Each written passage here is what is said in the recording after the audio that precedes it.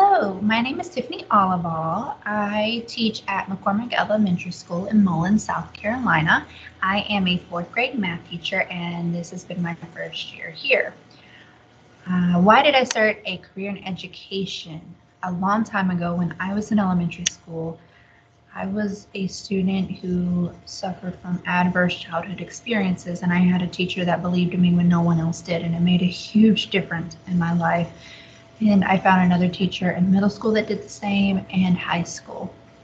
Those teachers, without them, I would have been lost. I would have stayed in a small town.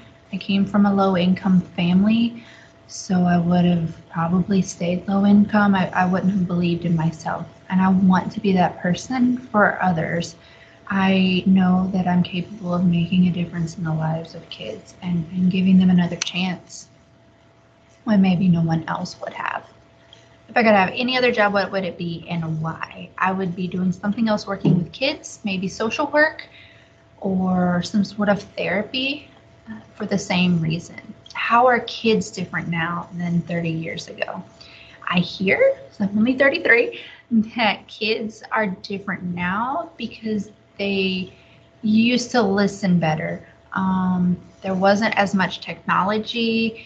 We went outside and played when I was younger. We didn't have video games and computers until I was older, and kids now have all of that. They are expected to know more about technology than ever before, especially with the pandemic. I use technology every day in my classroom, and they have to be able to manipulate it on their own. We didn't do that. I still remember a little computer with a black screen and green writing, and there's so much more that they have to do today. Create presentations, sit through online curriculum, and kids just have higher expectations with the 21st century skills. There's not a lot of outside play like there was back in my day. There's more technology play. And again, I hear parents were stricter with kids back then, so discipline was stronger.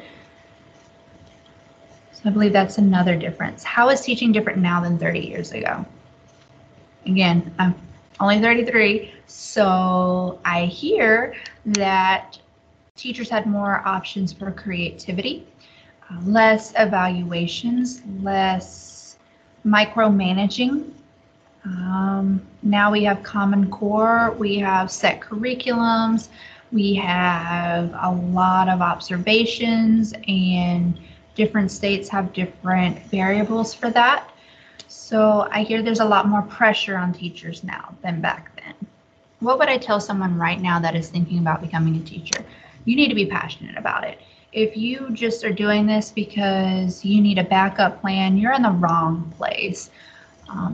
Being a teacher requires extra money to pay for certifications, continuous professional development, and furthering education to make more money or maybe move up into a different position. There are so many kids that have to be served, and it's not always easy. There are parents you have to deal with. It's a customer service job that requires education for not a lot of money. So you really, really need to be passionate about helping kids and making a difference in education. What is one thing that I would change to help kids learn better? Not everyone learns the same, but not all teachers understand that. Or if they do, they don't implement different variables to help kids. So one thing I would change is making sure that teachers know different learning styles and how to quickly and easily adjust their lessons for those different learning styles. Myself, I create a group in Teams, and I project everything from my screen or my board onto the screen, not in a smart board. I take notes with the kids. That helps them visualize how to take notes since they're only fourth graders. And then my laptop is showing students at their seats everything they need to see, with a variety of songs and dances and manipulatives and that really helps them understand math better. So thank you for listening to this, and I appreciate all that you guys do for us.